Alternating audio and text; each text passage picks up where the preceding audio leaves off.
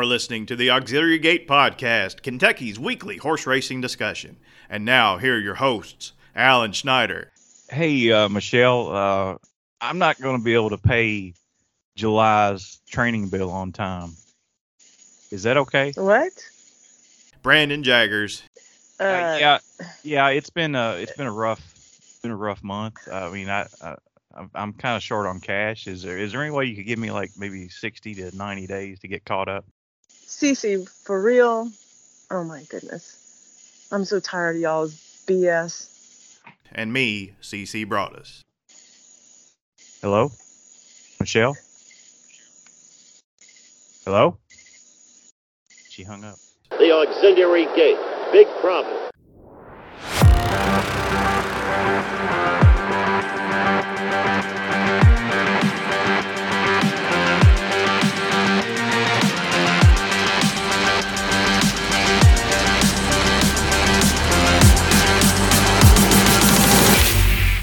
Hello and welcome to episode number 115 of the Auxiliary Gate Podcast. I'm CC Broaddus, and I'm joined this evening, as always, by Alan Schneider.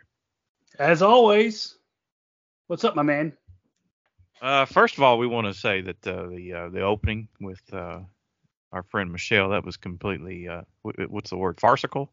That was a farce. Like I've been watching a lot more of Frasier of late. They do a lot of farce, and that was our little tried farce. Yeah, obviously, I would never be late on any bill. No, and Michelle would never cuss us or you. Well, that remains to be seen. But Yeah. all right, so let's get into it right away. I've got a question for you right off the bat. Yay. So you know what Mount Rushmore is, right? I've heard of it. Yes, it's Okay. yes.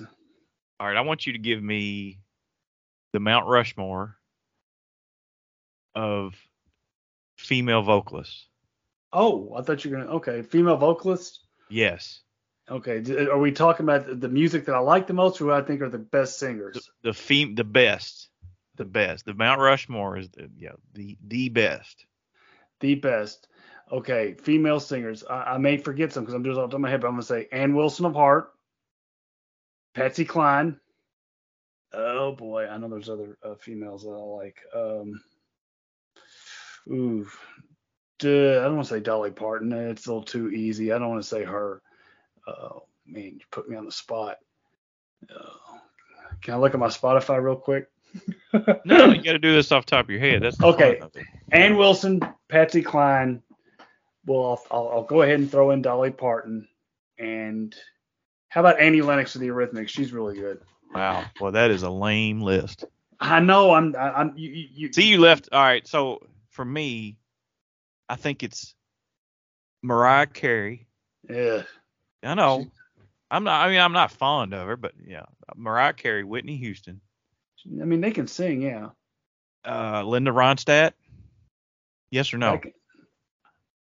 I would say no. I mean, back in the 70s, I mean, she was fine. But I did a deep dive on Linda Ronstadt, and I thought I was impressed. I'd hey, never really it's a considered family it. show. Yeah, I know. Yeah, yada yada. And then then the rest, it's like a dead heat between probably Dolly and Patsy Cline, right? I left off. I was Celine Dion was overbet. Overbet. I'm not sure she can go the distance, and then like Lady Gaga does nothing for me. Right. Yeah. I love country music. I'm trying to think of some really good old countries. Shelley West was pretty good. Barbara Mandrell. Oh, now talking about somebody who was fine back in the day, but yeah. And, you remember she had a show on. Her and her sisters had a show on back in the day. Do you know that? I do. I am that old.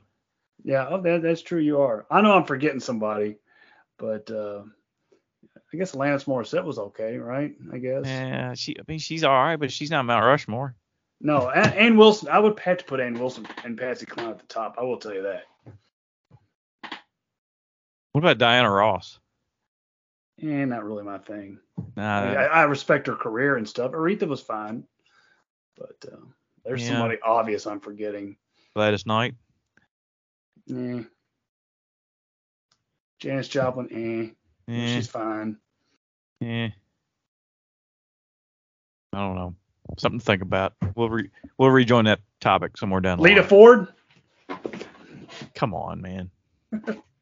Back in the day, man. Back in Be the day. serious. Anyway, go ahead. All right, so let's get down to brass tacks. Big weekend coming up.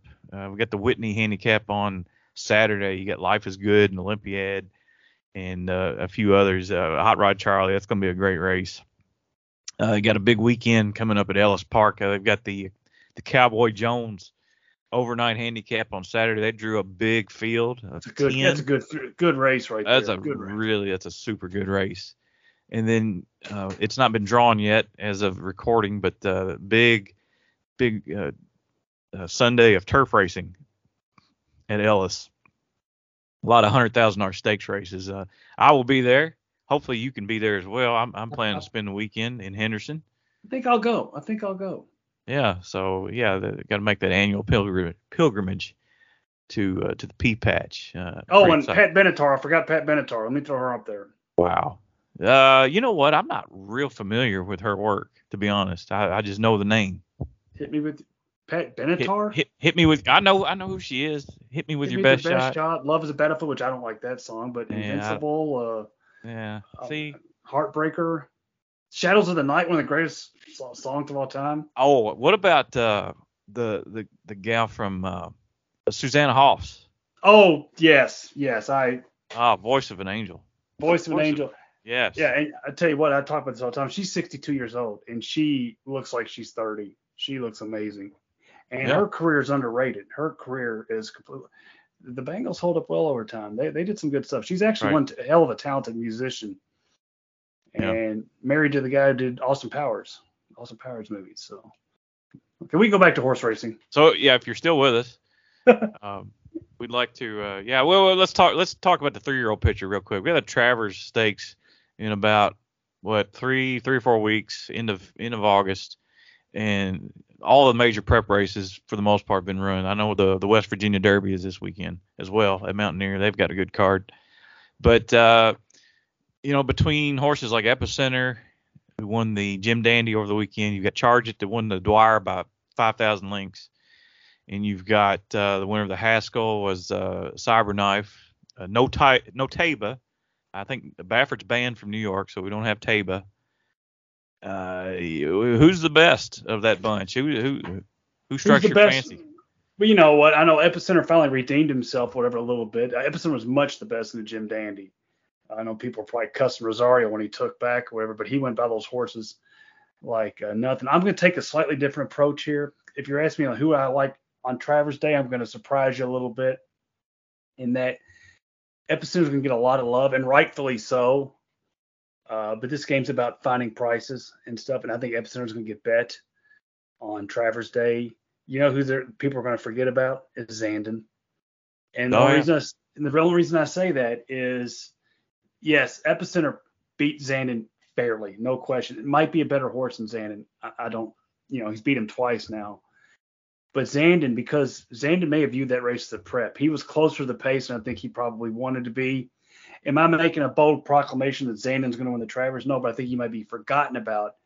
And if that race was a prep, which is what the Jim Dandy is supposed to be as a prep for the Travers, right? If they're just trying to get a tightener in a horse, maybe that's why he was closer to the pace. He goes back to his old running style. You might be able to get a price on Chad Brown on Zandon on Travers Day at 6-7 to 1 because people are going to forget about that and dismiss him because Epicenter is going to take all the money. I'm just looking at it from a price standpoint at the moment. But Epicenter makes a pretty strong point, a strong case at this point for best 3-year-old. Yeah, I'd like to see Zandon maybe just do like they did in the Bluegrass, just drop him back to last. Right, that's my point. Yeah, and that's my point. We'd be remiss if we forgot about Rich Strike, the Kentucky Derby winner, is supposed to be working up to the Travers. I kind of wish they've gotten a prep into him for that. Yeah, I do too. But he's going straight in, or at least go to the West Virginia Derby or something like that. But he's going to go straight into the Travers. I don't blame him at 1.25 miles. I understand it. I mean, he's proven that's his jam. So if you're going to try it, he's going to need pace. He's going to need pace to win that race. But maybe he's a 12 furlong specialist. Right. No, that should be interesting. That's for sure. Looking forward to that. Arlington Millions next Saturday at Churchill. I have to work, but oh man, I know Smooth Like Straight is going to be there. Can I go and bet in the place right now? That was our first tout on this podcast. 2 years. We don't do much touting, but we started off hot. Yeah. We went downhill from there. But anything else on your mind before we get to we have 2 guests. 2 great ones, because we're thrilled with these 2. We one of them, but the other one is great too. We're going to get to him here in just a second. Yep, and I think he's on the line right now. So, Alan, I'll introduce our first guest. Our guest this evening is a Kentucky native and a graduate of the University of Louisville. He most recently served as Keeneland's vice president and chief operating officer. He is now the interim director of racing at Ellis Park, stepping into the giant shoes left behind by Jeff Hall, who passed away earlier this spring.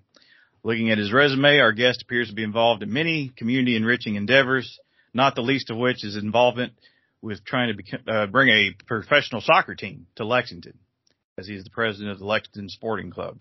Vince Gabbert joins us. Vince, how you doing? I'm doing great, CC. Thanks so much for having me on. So, right off the bat, can you explain what a director of racing does in relation to, how's it different from a position like a racing secretary? Yeah, so it's, first of all, you're right. The gap and the hole and the shoes to fill with Jeff Hall are, you can't do it, first of all. So the amount of pride and history that he had at the place is unbelievable. And it's evident when you walk around talking with the staff. I would characterize the position as a little bit more operational in nature, and at some levels more relational. I've been trying to spend a lot of time keeping the Racing Commission informed of a lot of the work and the improvements in the job that the folks at Ellis are doing. Work closely with the racing office staff. Dan Bork's one of the best racing secretaries in the states, and does a great job. But I spent a lot of time with the horsemen, spent a lot of time, kind of essentially being the liaison between the horsemen and the racing office and the management team, and just trying to make sure that we're taking advantage of those opportunities.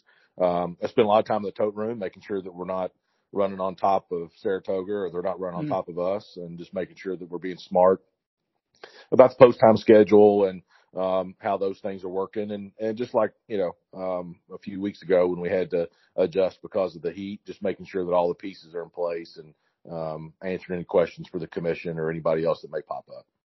Okay, so can you explain, maybe give an example of what a horseman would come to you for? Like, what would they ask you about or complain to you about?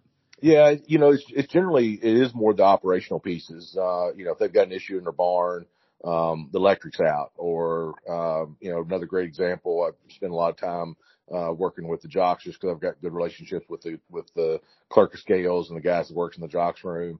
We had a washer and dryer that went out opening weekend, and they called me and figured out, how do we get it replaced? So it's a lot of little stuff, and you never really know, but it is more operational. And if somebody's got an issue at the barn, or if they're making sure that security's checking on things when they need to. So just a little bit of everything, and luckily it keeps things from getting boring, and you get to do some fun stuff, and you get to meet people that you otherwise wouldn't have any relationship with. So, okay, I got you now. So it's like an operational kind of thing. You're operating the facility in a way. Yeah, it is. And the team at Ellis has worked just absolutely tirelessly getting ready for the meet. And, it's a beautiful facility, but it's old and it's got its issues. Yeah. And you got a lot of folks that have, at least on the management side, may not have as much racing experience, or working at racetracks. And so, I know every place that thinks they're nuanced and different, but the racetrack's a different world. I mean, it's a city in and of itself. You're housing people there on the backside in dormitories. You got all the animal issues, and you got muck, you got water, you got everything that you can think of, you got to deal with. And it comes with its own unique set of challenges. And if you haven't been around a lot of racetracks, then there's a learning curve to that. And I think hopefully I'm trying to help bridge some of that gap between the folks that are very talented and know exactly what they need to be doing, but helping them understand how it fits within a racing atmosphere. So is this some similar position to what you had at Keeneland? It is a little bit. My position in Keeneland was probably a little bit more in depth, and I worked a lot more on the joint ventures and the different projects that we had at Keeneland. Our joint venture with Red Mile, the joint venture initially with Churchill at Oak Grove, and then the joint venture with Kentucky Downs. And I dealt a lot with our legislative issues. So my role at Keeneland was probably a lot broader than what it is at Ellis.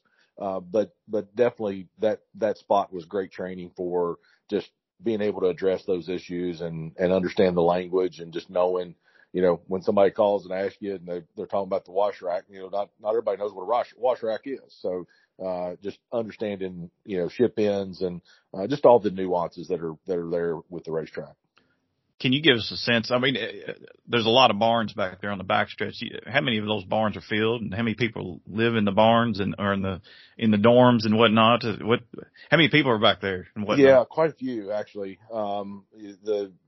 Besides the ones that are shipping in, about 630 horses on the backside right now, so it's pretty full. The receiving barn has turned out really good, and the improvements that they've made at the track level have been really good. So we're seeing 30 to 45 shippers a day that are coming in from Churchill or Keeneland, depending on the card and what all's going on. But there's also 60 dorm rooms back there with folks that are living and working back there, and make sure that they have all the things that they need to live and prosper and do a good job for the trainers that they're working for. So, are you tasked with recruiting outfits to come race at Ellis, like trainers and or barns in general? Is that your job, or is that more of a job for the racing secretary? Yeah, that's more for the racing secretary. Dan does a really good job of making sure that, once he puts out the condition book and putting in plenty of alternates in the book, so that if he knows that, we're very fortunate down there as well to have the talent of trainers that we do. I mean, Asmussen and Cox and Maker and John Hancock and, everybody's got a string down there, and essentially keep their staff there full time during the meet. And so, it's the same horses that have run the Keeneland and Churchill. And, so it's, there's some real talent on that backside, both in trainer and jockey, but also with the horses themselves. But that recruitment and making sure that, placement of races and those sorts of things are much more on Dan as a racing secretary than it is me. I got you. So, Ellis Park is beloved by this podcast. If our listeners know this by now, we extol its virtues many times. Alan calls it a je ne sais quoi. I don't know what that means. I think it's a compliment, I think. Yeah. I don't know. It's something they say in Indiana maybe, but, from your point of view, have you noticed anything special about what they call the P patch? Anything that stands out to you? Like, this place actually is kind of special. It is. I tell you what, it took about 10 minutes for me to just absolutely fall in love with the place. And as a racing fan and as a horse player, I've always enjoyed Ellis. To attend, but I can tell you, spending time there and working with the people, the staff loves the place. And I don't know that I've ever, as many tracks as I've been around and had the opportunity to go see, I don't know that I've ever seen a more loyal crowd and fan base than exists at Ellis. I mean, there's 100 folks there every morning at 10 o'clock staking out their spot and handicapping between there and Saratoga and Del Mar. And it's a special spot. I mean, it is, for all of its age, it's got a lot of character. The facility, the track itself, the surfaces are top notch. Javier Barajas, the track superintendent, does a great job maintaining both the surfaces. It is. I mean, Alan's right. It's a special little spot, and I think extremely underrated in most people's eyes. And I think, with some of the things that we've done this time, just little stuff, it's hopefully elevated it from a product standpoint. And, the wagering's been great. Our handle's been good. The payouts have been phenomenal. And it's a tough little track to handicap. I mean, it's, Saratoga's for me sometime impossible, but Ellis has got some days out there that it's a tough track to handicap. Yeah, I agree with that. As my wallet shows, I'm ahead this meet so far.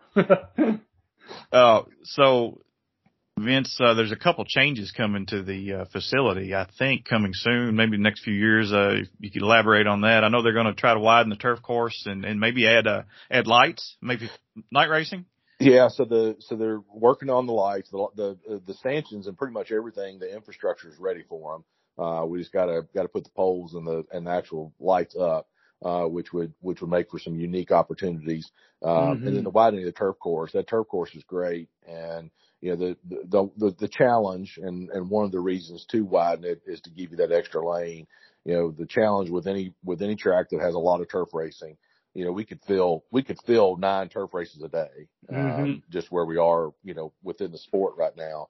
And so to have that extra lane and to be able to, potentially card a few more turf races, or to be able to run if it's yielding versus good, and to be able to utilize that turf track is really important, not only from a business standpoint, but also from the horseman standpoint. They want to key their horses for starts, and it's a great place to do it. I mean, there's some really, really talented 2-year-olds on that backside right now. So the way I understand it, to widen the turf course, you're going to build an infield lake. Does that mean that the soybeans are going to go away forever, or that's going to take up quite a bit of the infield, right? It will take up quite a bit. I think that there's still going to be a way, as they're working through some of the pieces and parts, still be a way to save a large portion of it. But it will change the look of that infield greatly. Right. So for those that don't know, of course, Ellis Park's nickname is the pea patch, and the reason for that is they grow soybeans in the infield. So the soybeans, they got the little pods with the little beans in them, or peas, so to speak. So, but that's how they earned that nickname. Vince, ahead this coming weekend, we got a big weekend of stakes racing, turf racing. And then after that, the following weekend, we'll get the Ellis Park Derby and the Groupie Doll Stakes. Tell us more about the coming 2 weekends. Well, I'll be there, in fact, this weekend. So okay, looking forward to that. Yeah, this weekend, the cards this weekend turned out really good. And, yes. We were honestly, Dan and I were a little bit concerned, as horses were, making their first start or second start at Ellis.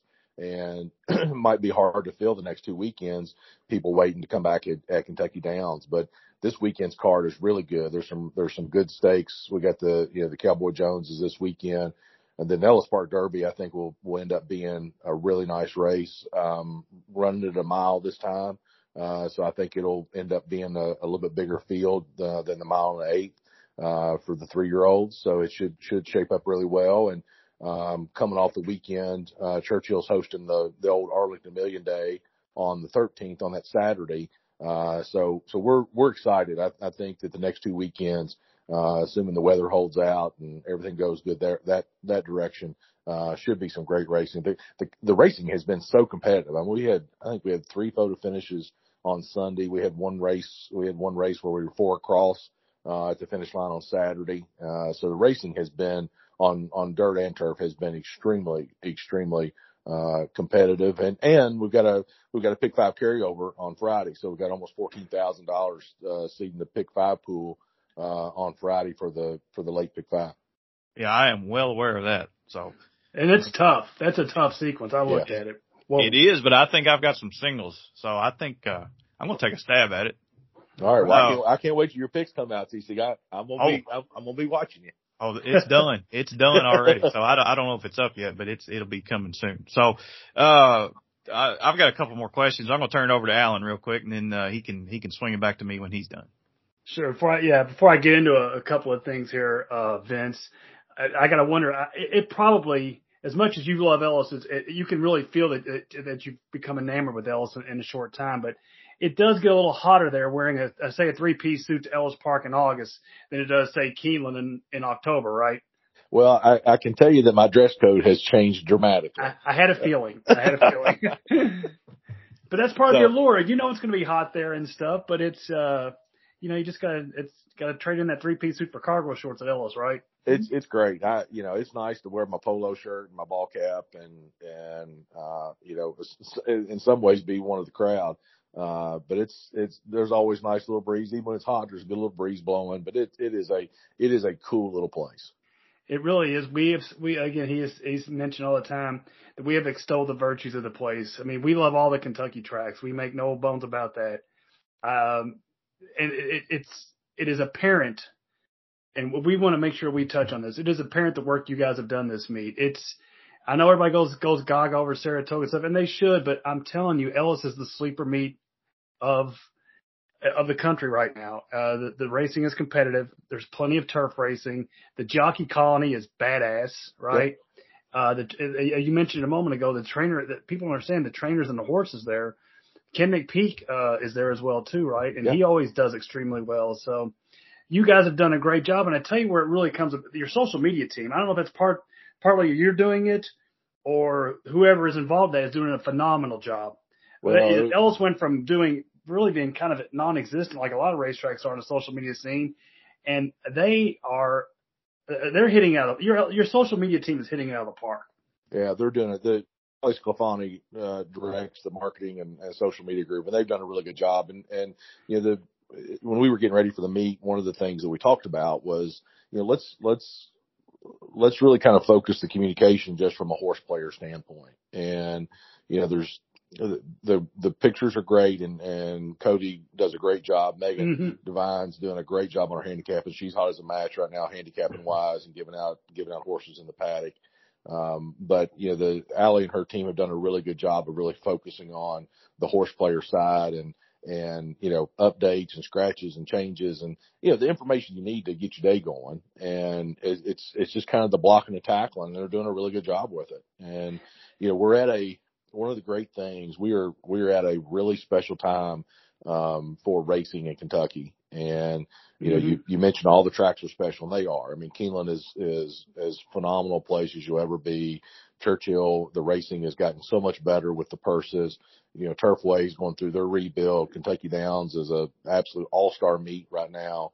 And so it's really fun to see and to work in and to be around and see some of these stars that are coming around. You got, Breeders' Cup coming back to Keeneland this fall and things like that. So it's a really special time on the Kentucky circuit, for these folks that are able to stable here year round and make a good living and turn a profit with a horse that isn't always easy to do. I agree. And you said that you've been to Ellis several times in the past. So you've been there before your gig this meet. You've spent time at Ellis in the past, right? Yeah. As just a fan, a horse player. Yep.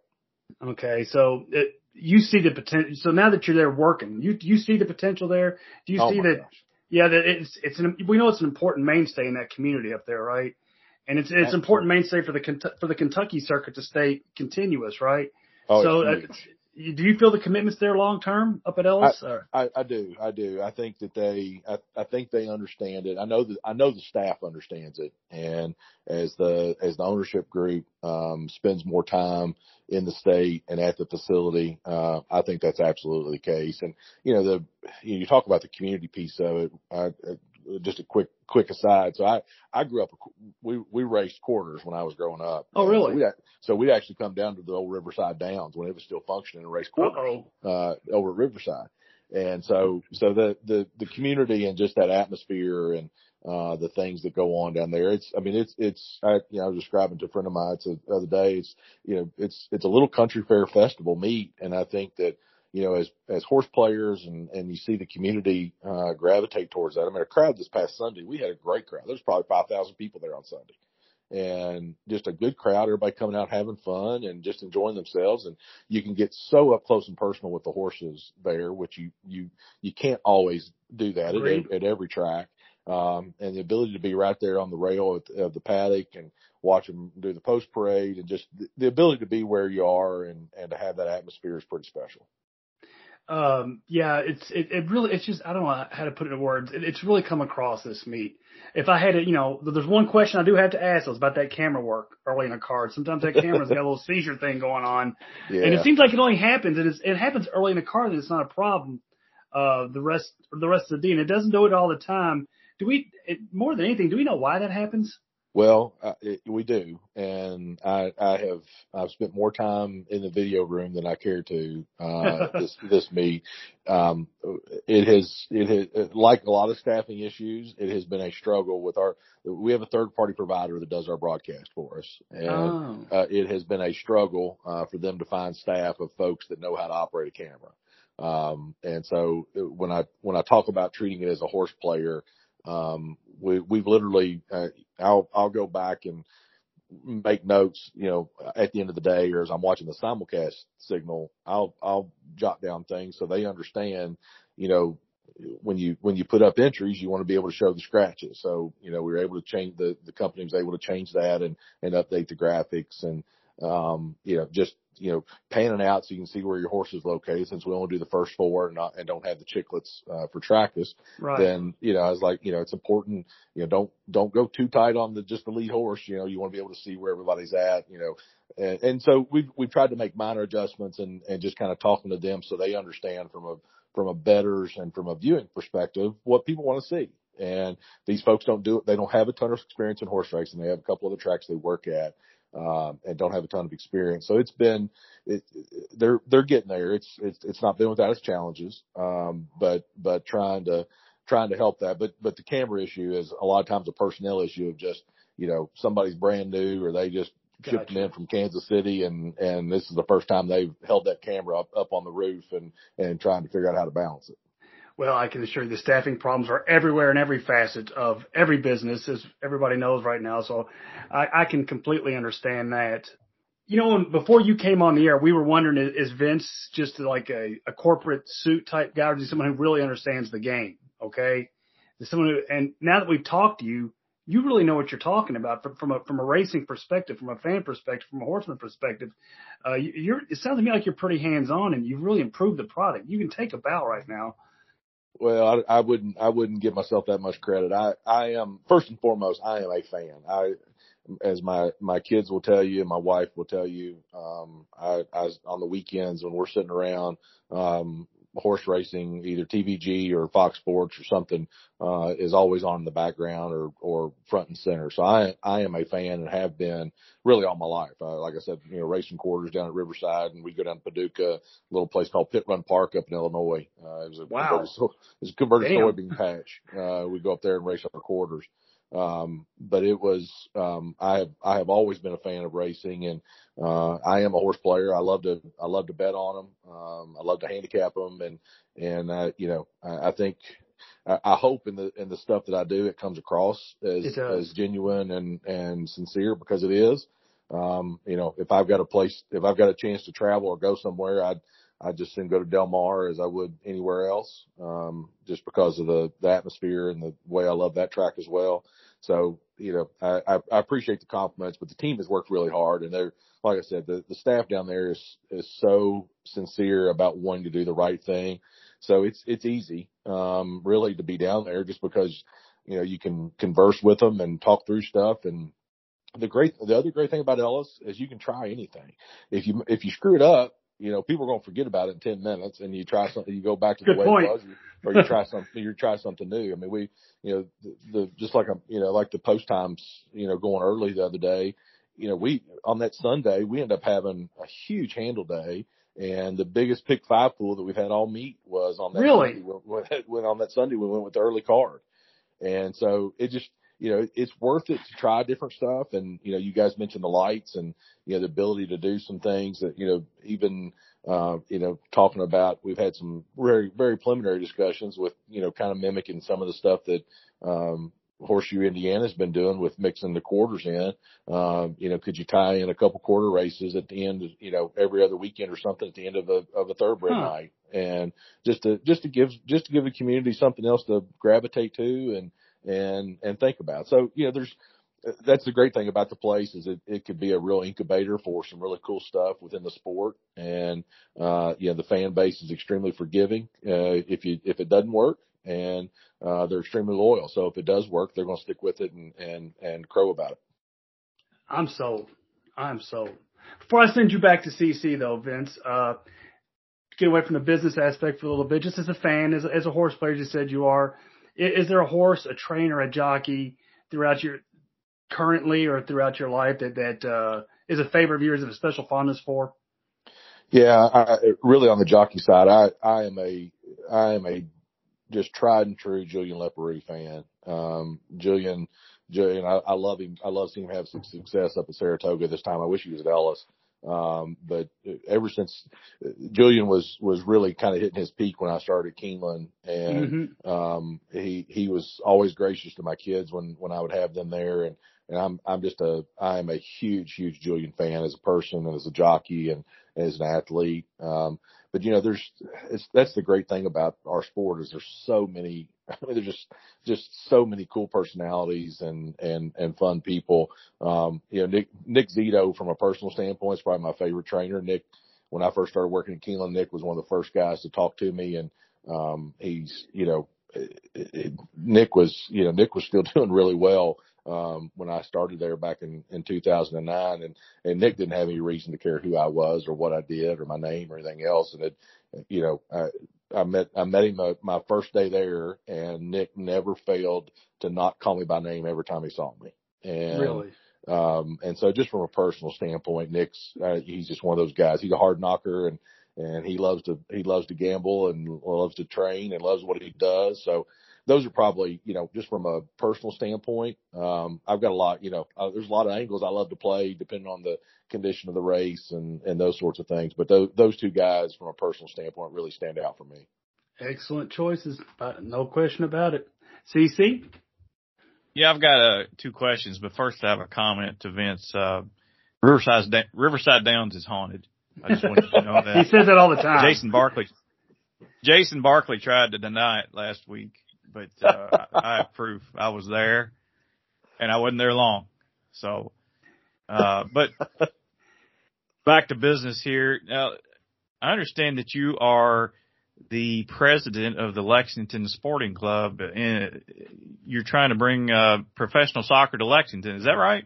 Yeah. It's been an exciting transition, and it's we've made the announcement last October, and we've as we've transitioned to more, if we actually combine two of the main youth clubs here in Lexington. So we've got almost 1,400 kids in our youth club that start games next week.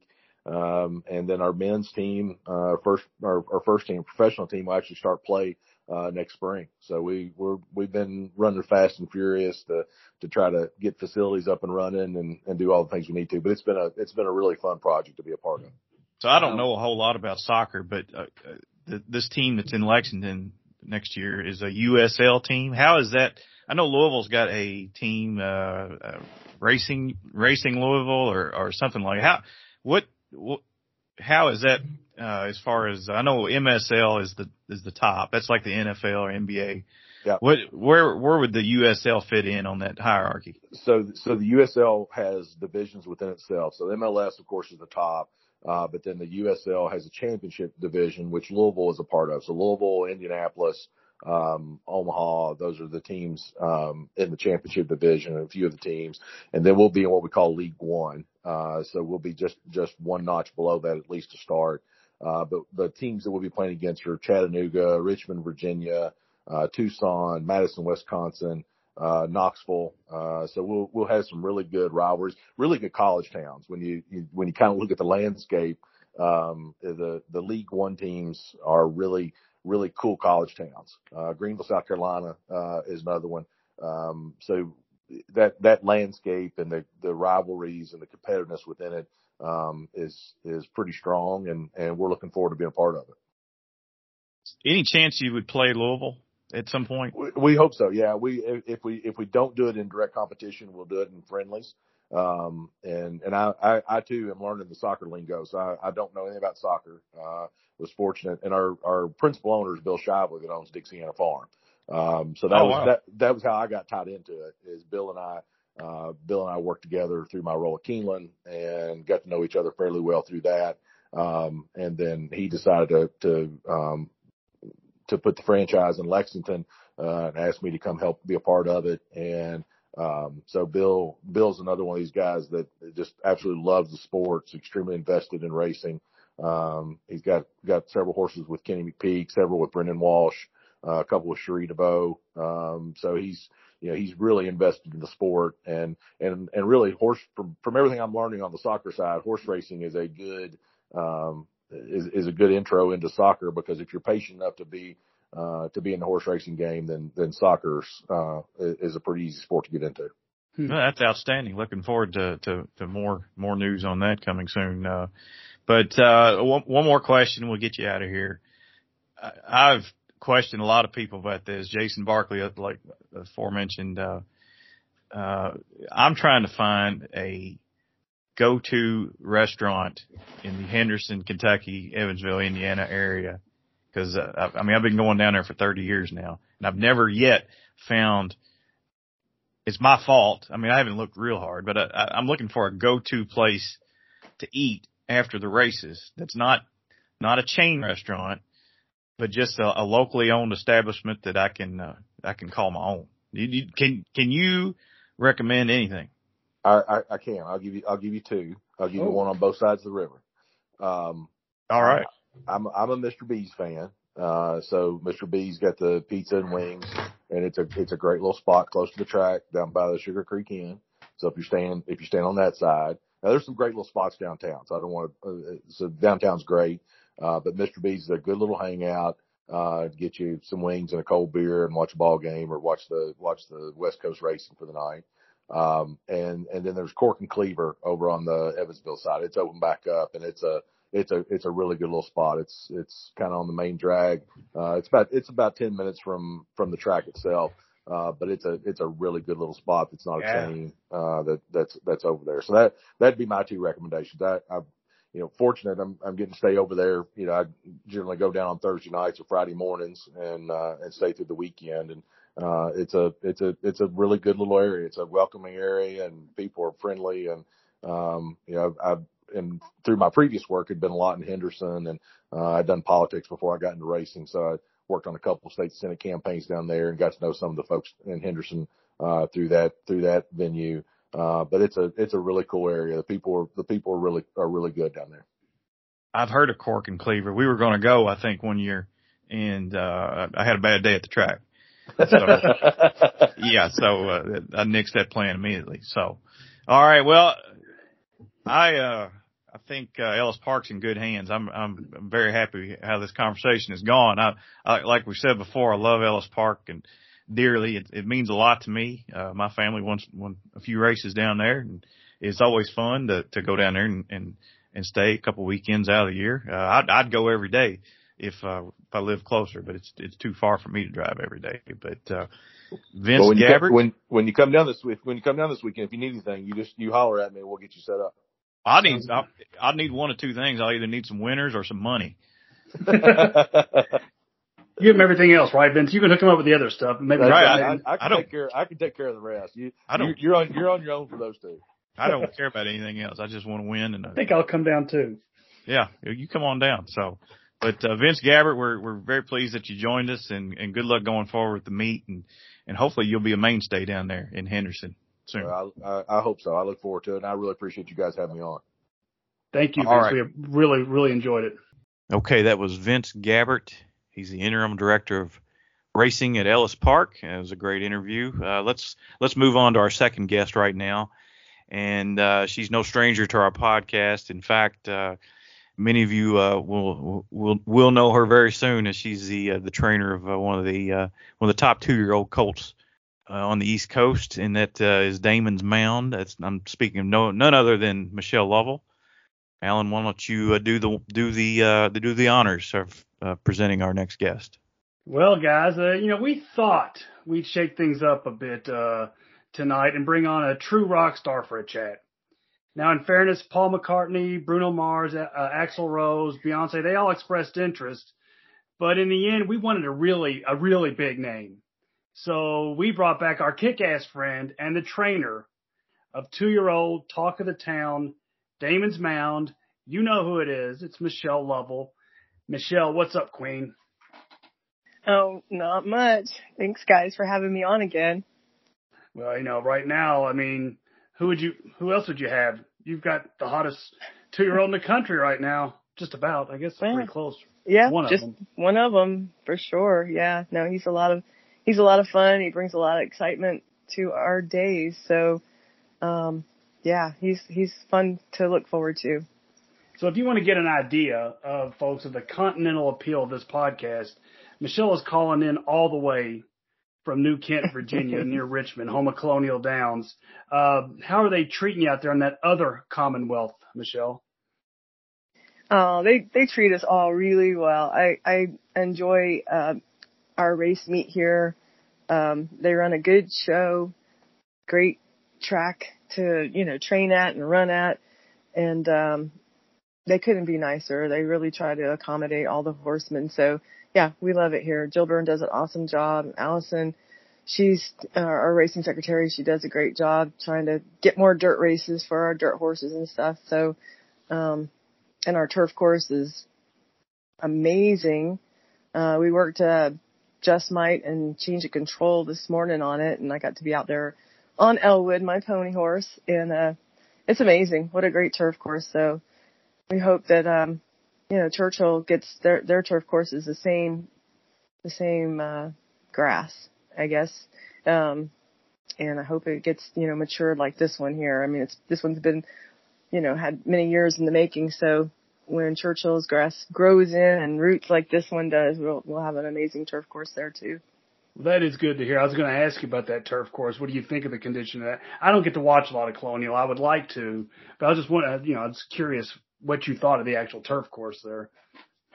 It's being on it. Honestly, it's really firm. It's good, but it's got a couple inches of growth, and it's like a spongy, firm turf course. So it's you can't hardly ever see divots coming up ever. So it's been, I talked to their track man here, Harrison, and we were discussing how they put like 2 more inches of, soil on top of it for this turf to grow through. And he showed me pictures when he does get a divot, he'll take pictures of the roots and pull one up. And the roots are like 6 inches into the ground now. So that just takes a long time for it to root like that and grow such a good, strong, firm turf course. But yeah, it's very green. And it doesn't have any holes. It doesn't have any really paths on it where you can see where they've used it up. I mean, it's just it's great. Well, they have 2 turf courses to use as well, but shoot, we had only 2 dirt races today, so they use it a lot. Yeah. And, it's amazing. He does an awesome job here, maintaining it and, on the off season and then, running on it. I think they're going to try to add more dates in time too, but I think that it'll hold up for it. As we mentioned, you're in Virginia, and I don't know if you know this or not about me, but I used to work at UPS way back in the day. And outside of Northern Virginia, I know the zip code, even after 25, 30 years, every zip code in Virginia. You want to test me real quick? That's amazing. Where are you at right now? I'm in Charles City. You can't guess this one. 23030. Is that correct? Yes. That's awesome. You're unbelievable. Yeah, well, they get you nothing. I mean, how many zip codes? How many zip codes are there in Virginia that you could, you've just pulled that out of your hat. That's crazy. New Kent is, I believe New Kent is 23124, if I'm not mistaken. I mean, maybe Jason Dean or Jessica Paquette or somebody can tell me if I'm right or not. But yeah, I did a lot of stuff a long time ago, but you never forget that stuff. So so you lived in Virginia? I did not. I actually have family. My wife has family in Virginia in the Shenandoah Valley. But no, I just got stuck in a lot of Virginia work at UPS way back in the day, like 25 years ago. And you still remember that number? I can't even remember anybody's phone number. That's amazing. Well, I can't do that anymore. But that's I know we're so dependent on our telephones, just pushing buttons now. I don't remember anybody's number. It's pitiful. I'll recognize them. Yeah. That's terrible. Okay, let's start beating around the bush here. We got something to talk about, right? Okay. We're gonna go all Rick James. We're gonna talk about this super freak in your barn, okay? Super Damon's freak. Mound. Yeah, I like that. I'm gonna start calling him Rick James. Rick James, that's good. Damon's Mound. How's he acclimating himself at Colonial? He's awesome. All our horses love it here. There's no doubt about it. It's just a really good, place for them to relax, train, eat a lot of grass. And, so I think that horse would like it anywhere. He really loves his job. He's a really neat horse. Tell the folks where you're planning on running this monster next. This monster, our plan is to run him in the Saratoga Special on August 13th. So that's really exciting. I get to go this time. I've run 3 horses in races in New York. And we've ran on all stakes. Change of Control, she's won 2. I wasn't at either one of them. And then a filly I had back in 2017, I think was the year, ran 3rd. Fault. She ran 3rd in a stake. And I was there, thank goodness. So this time I'm going to go to Saratoga. I'm really excited about it. And, we're going to go up there and do our best. I think he's going to, he should run really well. So, what's the plan? Are you and your BFF Mary Jo going to road trip it like Thelma and Louise up there? Yeah. Or are you going to? Yes, we actually are. Are you really? No, we are not flying. No. So Mary Jo, obviously, she's my BFF, and then her boyfriend Jerry, he's going to stay back. He's like, yeah. I said, Mary Jo, you go with me because I'm a homebody anyway. So, it'd be fun to have a friend that, we can go sightsee or whatever. Otherwise, I'll just stay in my room or at the barn and, see races and stuff. But so, yeah, we're going to drive because the flights are, they cancel all the time. If I miss my race, I would cry. I would actually cry. But, no, we're going to drive and we're just going to make a road trip.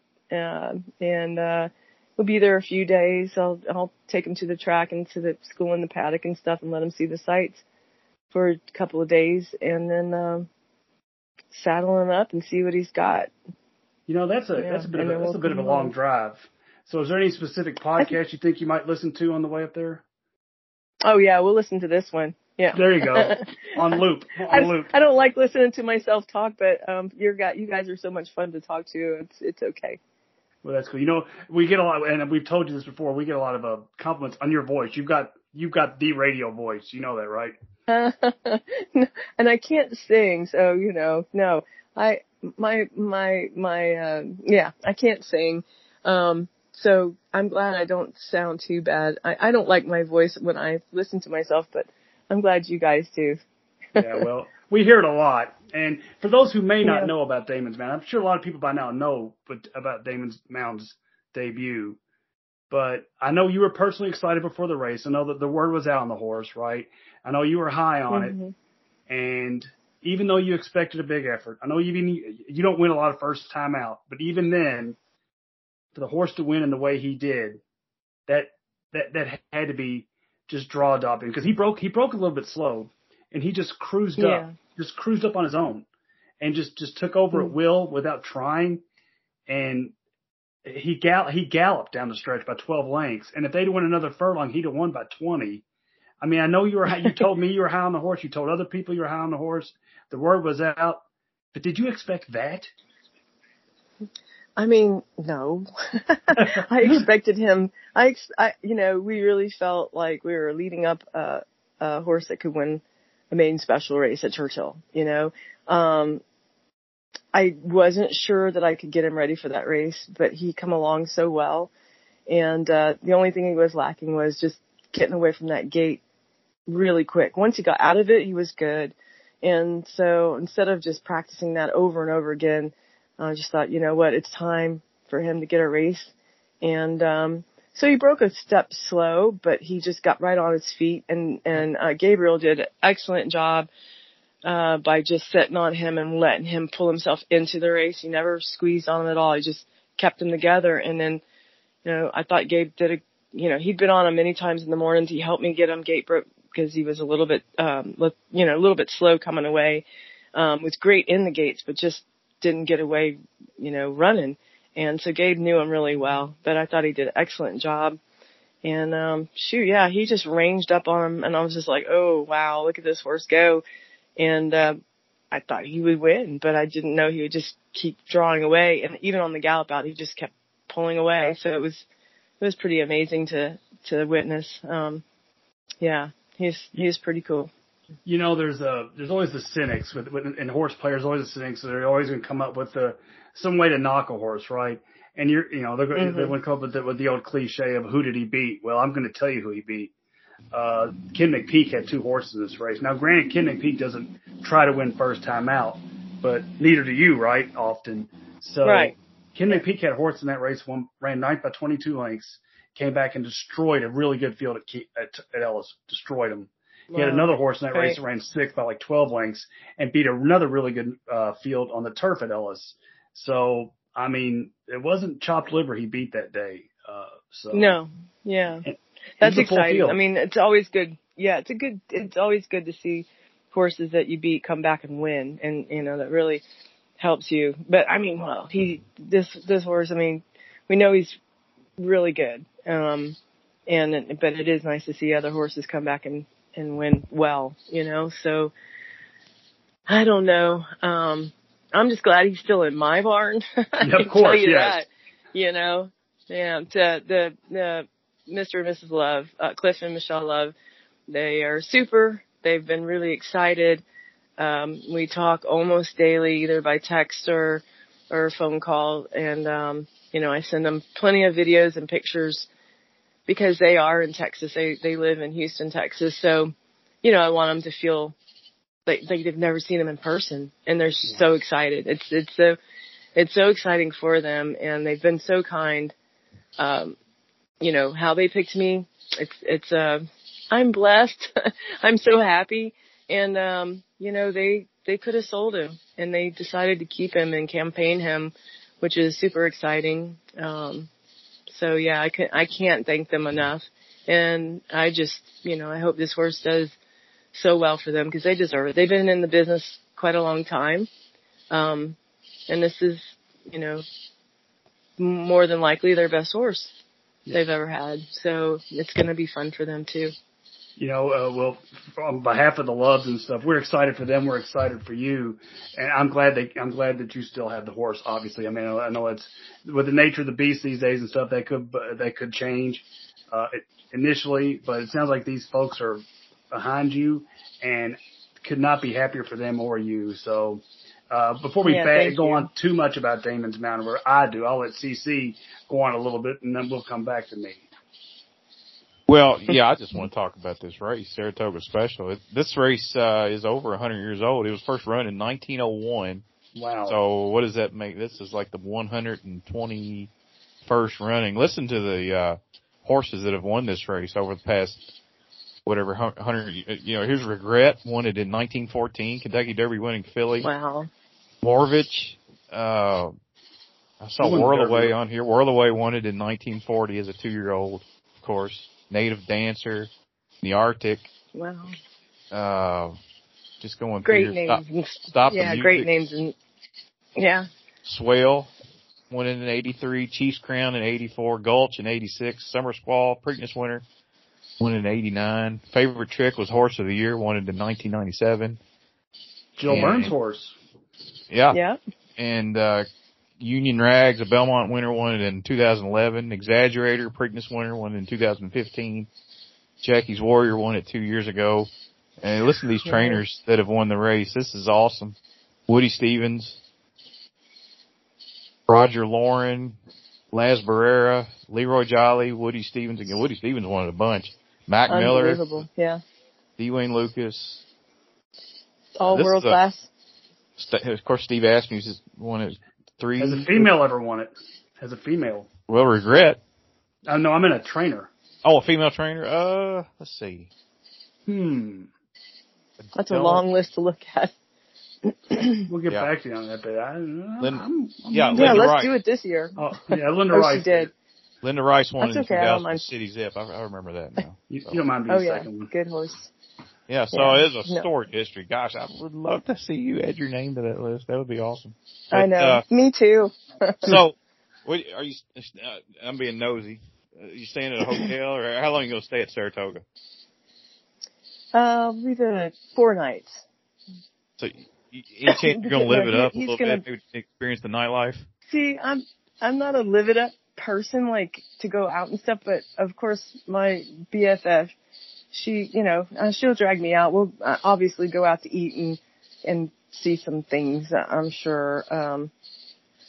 But after we run, we're going to be leaving the next day to get back here because I've got to get some other horses ready for their stake races. We got Just Might. It's going to run in the Chesapeake on the 16th at Colonial, and I'm going to take. Last year. Didn't he win that last year? He did, and he did. And then Change of Control. She's getting ready for a race at Saratoga on the 20th. So. Oh wow! Jesus, you have one hell of a week. I know. Yeah. Sure. So could. You'll ship the horse in 3 or 4 days prior to the race? The plan is to leave like on the 9th, get there the morning of the 10th, and then he'll walk and he'll jog on the 11th and 12th and run on the 13th. So that's the plan. Is that normal? Is that or do some trainers ship in on top of the race, or is it better to get there a few days early? They do it all different ways. Yeah. Well, I mean, like Change of Control, she shipped in a few days in front of races and walked into a race. I didn't even have to train her because she's just that good. She's so classy. And, this horse being a young horse, he does need to see he needs to see his surroundings and stuff. So we'll take him out. I'm going to take my pony horse and go with him. And we'll just do some jogging and check out the paddock. We'll paddock school in the races and stuff like that just to get him used to, so much stuff going on. Although Churchill, we were there for quite a while and there was a lot of stuff going on there and he was perfect. He's just a real, gentleman, horse to be so young and a colt, so, but yeah, people do it all different ways. I mean, some people will ship in, weeks out, just to be there. Saratoga, it's a really neat place, but, we've got other horses to train and stuff. And I think, 4 days in front of his race is perfect for him. You pack your own straw? You ship that up there and your hay and all that, or is that no big deal? We take everything we'll take everything that we need. Usually when we ship in, they'll, if you're shipping in for a stake, they usually accommodate your bedding, but whatever we don't have, we'll get there. They've got good stuff there, I'm sure. Like, Aiden O'Brien, those from the Coolmore people, they'll bring their own water in, right? They'll bring in like loads and loads of water. Yeah. I know. I've heard that. I mean, I don't think we'll bring our water in. I think that'll be fine. That's kind of excessive. He's not a water right? snob. I'm a water snob. I mean, I got a Berkey filter and I only drink bottled water. I don't like tap water, but so far he's done okay. Yeah. All right, Alan, take it over. Well, for full disclosure, for those people not realize, Michelle not only trains Just Might and Change of Control and Damon's Mound, but she trains not one but two 2-year-olds in the syndicate that we're part of for Brilliant Racing with Joe Christofek and company. Don't let they are unraced. One's name is Don't Let Go. One's name's Remastered. And I know Michelle's had Don't Let Go for a little time now. And to any of the Brilliant folks that are listening, you want to maybe give them a heads up on what you think of young Don't Let Go. Young Don't Let Go. He's a pretty cool horse. I really, really love him. He is, they did a really great job breaking him wherever he came from. I know he went through a sale, and usually sale babies are, they're pretty jacked up in their brains because they've been taught to go, and, all out. And, but this horse is, he was just broke very well. And he settled right into training like a racehorse and not being nervous from, being in a sale. So, because when I first got him, I did get him straight from the sale, and the plan was to make sure he was okay mentally and physically to go on, or we would give him some time off, even if it's a couple of weeks, to let him down, because, we've done that many times in the past.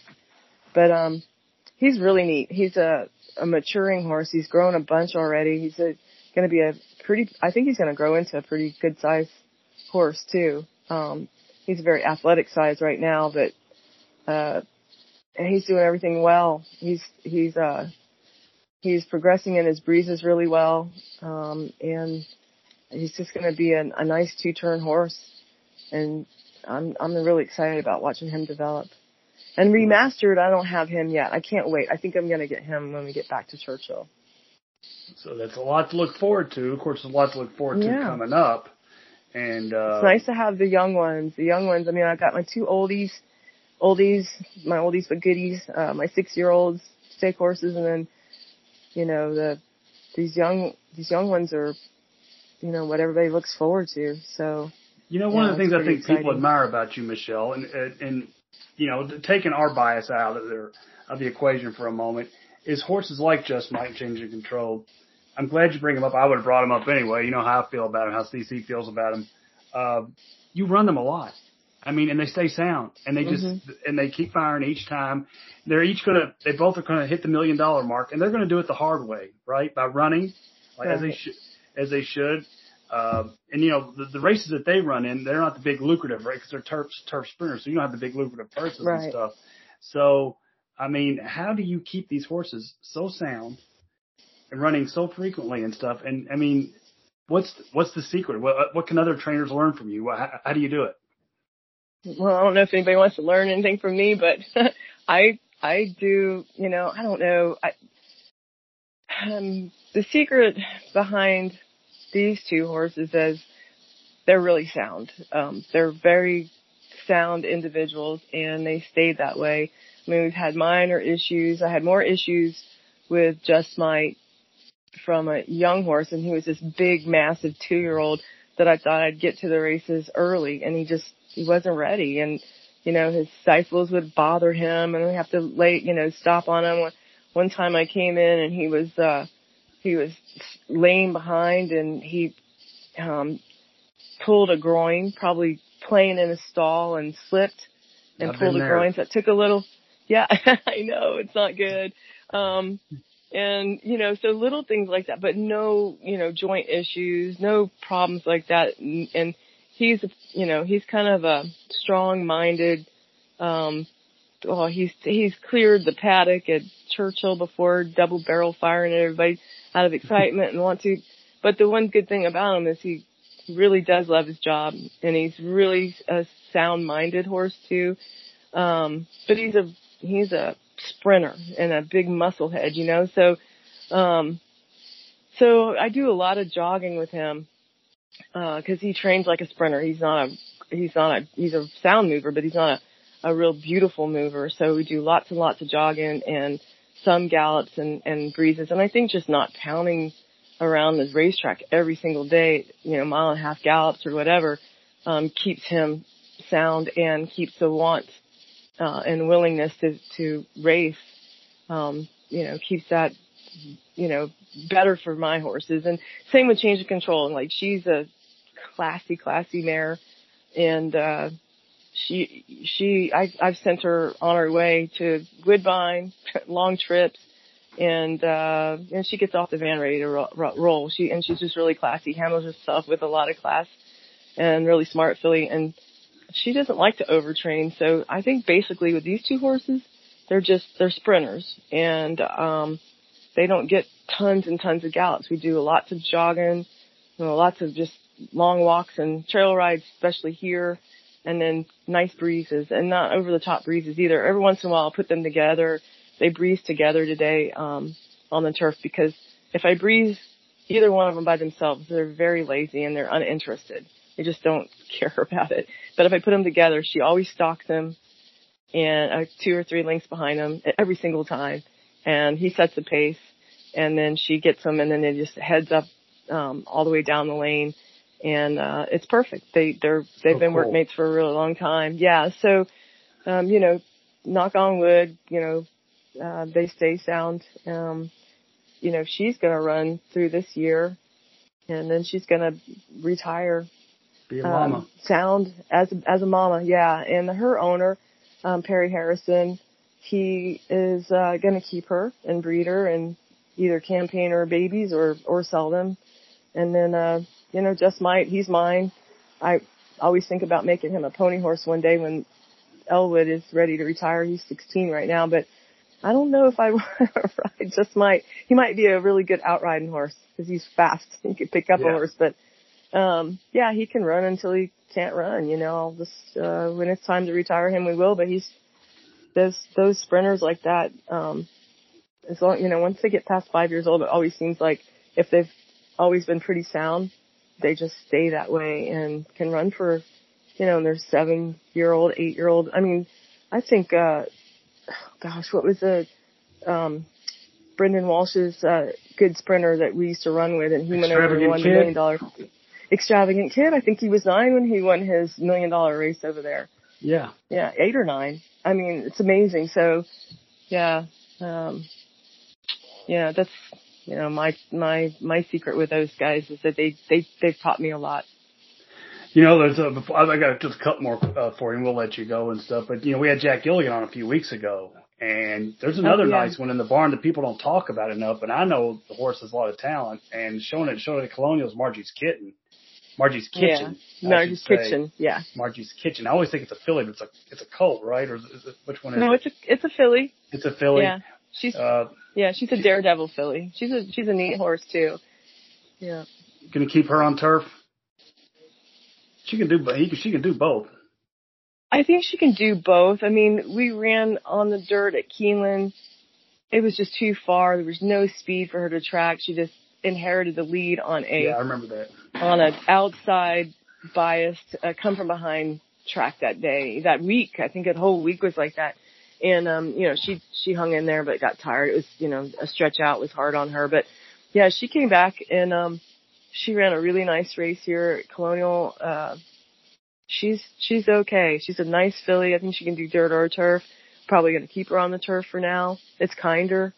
And, her people, they're good people too. Her owners, Todd Moore owns her and his family, they came for the races and they're lovely humans. They're great people and fun to have around. They came in, they stayed for a bit, took their win picture, said, "Okay, we're going on vacation. See you later." and they flew out and I think they went to Florida. They had that vacation planned and they took a day of it and came here to watch her run and they got gifted a nice win picture and got to go enjoy their vacation. So yeah, Jack fits her really well. He loves her. He did a lot of work with that filly too. So she's a lot of fun to have in the barn. And she's just a 3-year-old too, so she can still, keep developing, and that's what we want to do. Now it's a long, long way away. And we don't want any jinx, and we got to get to this Saratoga Special thing first. We know Gulfport's going to be there too, so it's going to be a hell of a race. So we don't want to jinx or don't want to get ahead of ourselves, but let's just dream the dream, and let's just say that you win the Kentucky Derby next May with Damon's Mountain. Let's just say it. Can we get you? You want to be in the win picture? Well, there's that. There's one. The other thing is, can we get you to plug the Auxiliary Gate podcast from the Winner's Circle when they interview you? Can we get you? I mean, I'm not trying to brag, but if you could pull that off, yeah, there's a $20 bill with your name on it. Huh? Okay, $20. You bet. I'll do anything for $20. No, not anything. But almost anything. Huh? Yeah, no, sure. Yeah, no, you just have to remind me because you know what? If I were to win the Kentucky Derby, I'll forget my own name. So I know. Yeah, no. I completely understand it. If you got there and didn't pass out, that would be enough for us right there. But I know. Yeah, that would be a dream. Yeah. That's the last thing we want to do is jump the gun. It's a long ways away, but yeah. Yeah, no, it's a long ways away, but yeah, he's very talented. So he is. It's nice to have a dream, and so there's nothing wrong with that.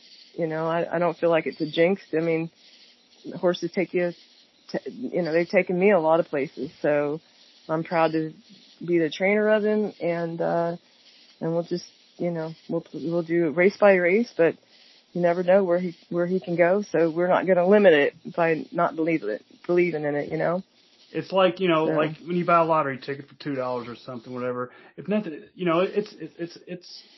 it's a shot to say that you're going to win the thing, but you've got license to dream, if nothing else at that point, right? So now right now there's a license to dream, and there's nothing wrong with that. And one thing I think we talked about, wrong with it.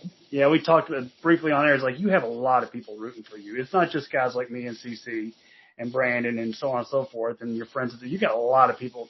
I don't know if you realize how many people nationwide or just that we see that we kind of get the feel they're pulling for you in this era of That's horse awesome. racing. So you've got the community behind you. It'd be a good story. I It's think a it'd be good a great story, right?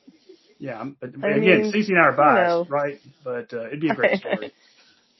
Yeah, it would be. Well, I hope I'm part of it. It would be neat. I mean, I'm an underdog.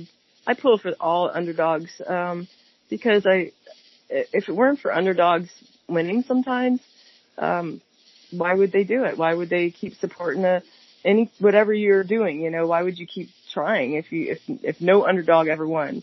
And, it's hard in this business because, the people with the most money usually have the best horses, and, they can buy them, and they can breed them, to the best stallions and mares, or they can buy them once they've proven they can run because they have the money to do it. And so it's nice that, when you see people that aren't going out and spending millions of dollars on horses, they're just doing their thing. I mean, this is a homebred. The Love, campaigned the mare, as a racehorse, and they kept her for a brood mare, and they've got a lovely 2-year-old, and they've got a yearling and a weanling and a baby in the oven, all by Gervin, which is a pretty hot stallion. So I'm rooting for the Loves to this not be just the only one that the other ones behind him hopefully are going to be, and they are really nice already. I mean, the weanling and the yearling, they're spoken well about already, even before this horse won his race. So it's nice. I like seeing people that aren't in the headlines all the time get there sometimes. So yeah. It seems like a good idea to leave you with this. Then it's like if Eric Reed can do it this year, why can't Michelle Lovell do it next year, right?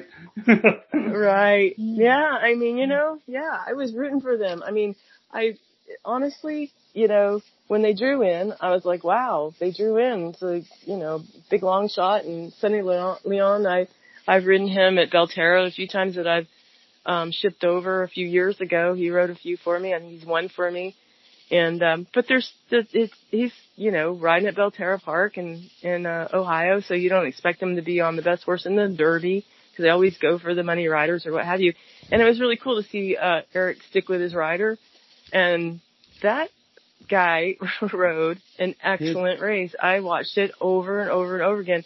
I mean, the race kind of fell apart into his lap, but it didn't mean he didn't make, he could have made all kinds of mistakes and got himself in a jam and not got up, but he rode a spectacular race. That horse ran a spectacular race. And, I mean, that's what dreams are made of, is, the unexpected happening, for good people. So.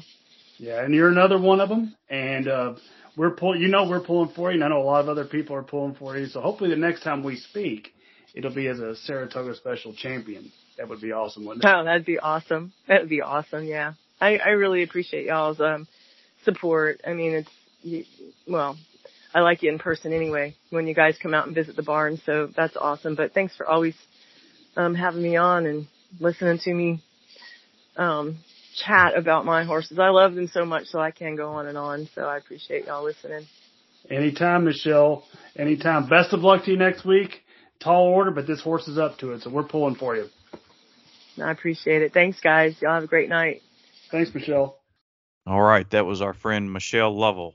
Alan, always a pleasure to have Michelle join us. We haven't had her on recently. That's on us. That's on us. She's a busy woman who is charming her way to lots of victories in the winner's circle and stuff, but she knows she's got open invite anytime she wants to come on. Yeah, absolutely. Well, had a long show, so we might as well wind this one down. This one's gonna be a long one, but it was fun. We enjoyed both our guests. Alan, you got anything else you want to add? Yeah, no, it was a long one, but at the same time, the benefit of it is they didn't get to hear you and I talk very much, right? The less that we talk and our guests talk, it's the better for everybody. I think most people would agree with that, right? And Brandon wasn't here either. Yeah, that's true. Sorry. Maybe next week. We'll see. Yeah, we'll see. All right, so we'll wrap it up here. Thanks to our guests, Vince Gabbert and Michelle Lovell. I'm CC Broaddus alongside Alan Schneider. And we're reminding you that gambling money ain't got no home. Go Damon.